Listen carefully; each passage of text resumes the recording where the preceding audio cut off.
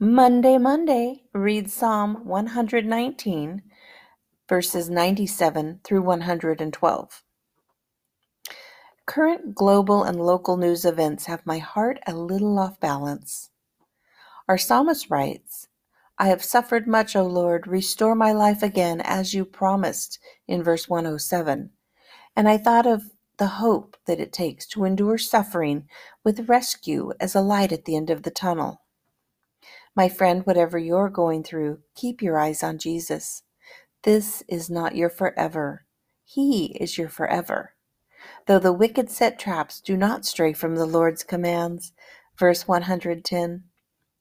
God's word will keep you wiser than your enemies. Verse 98. There is so much to hope for when we walk with the Lord.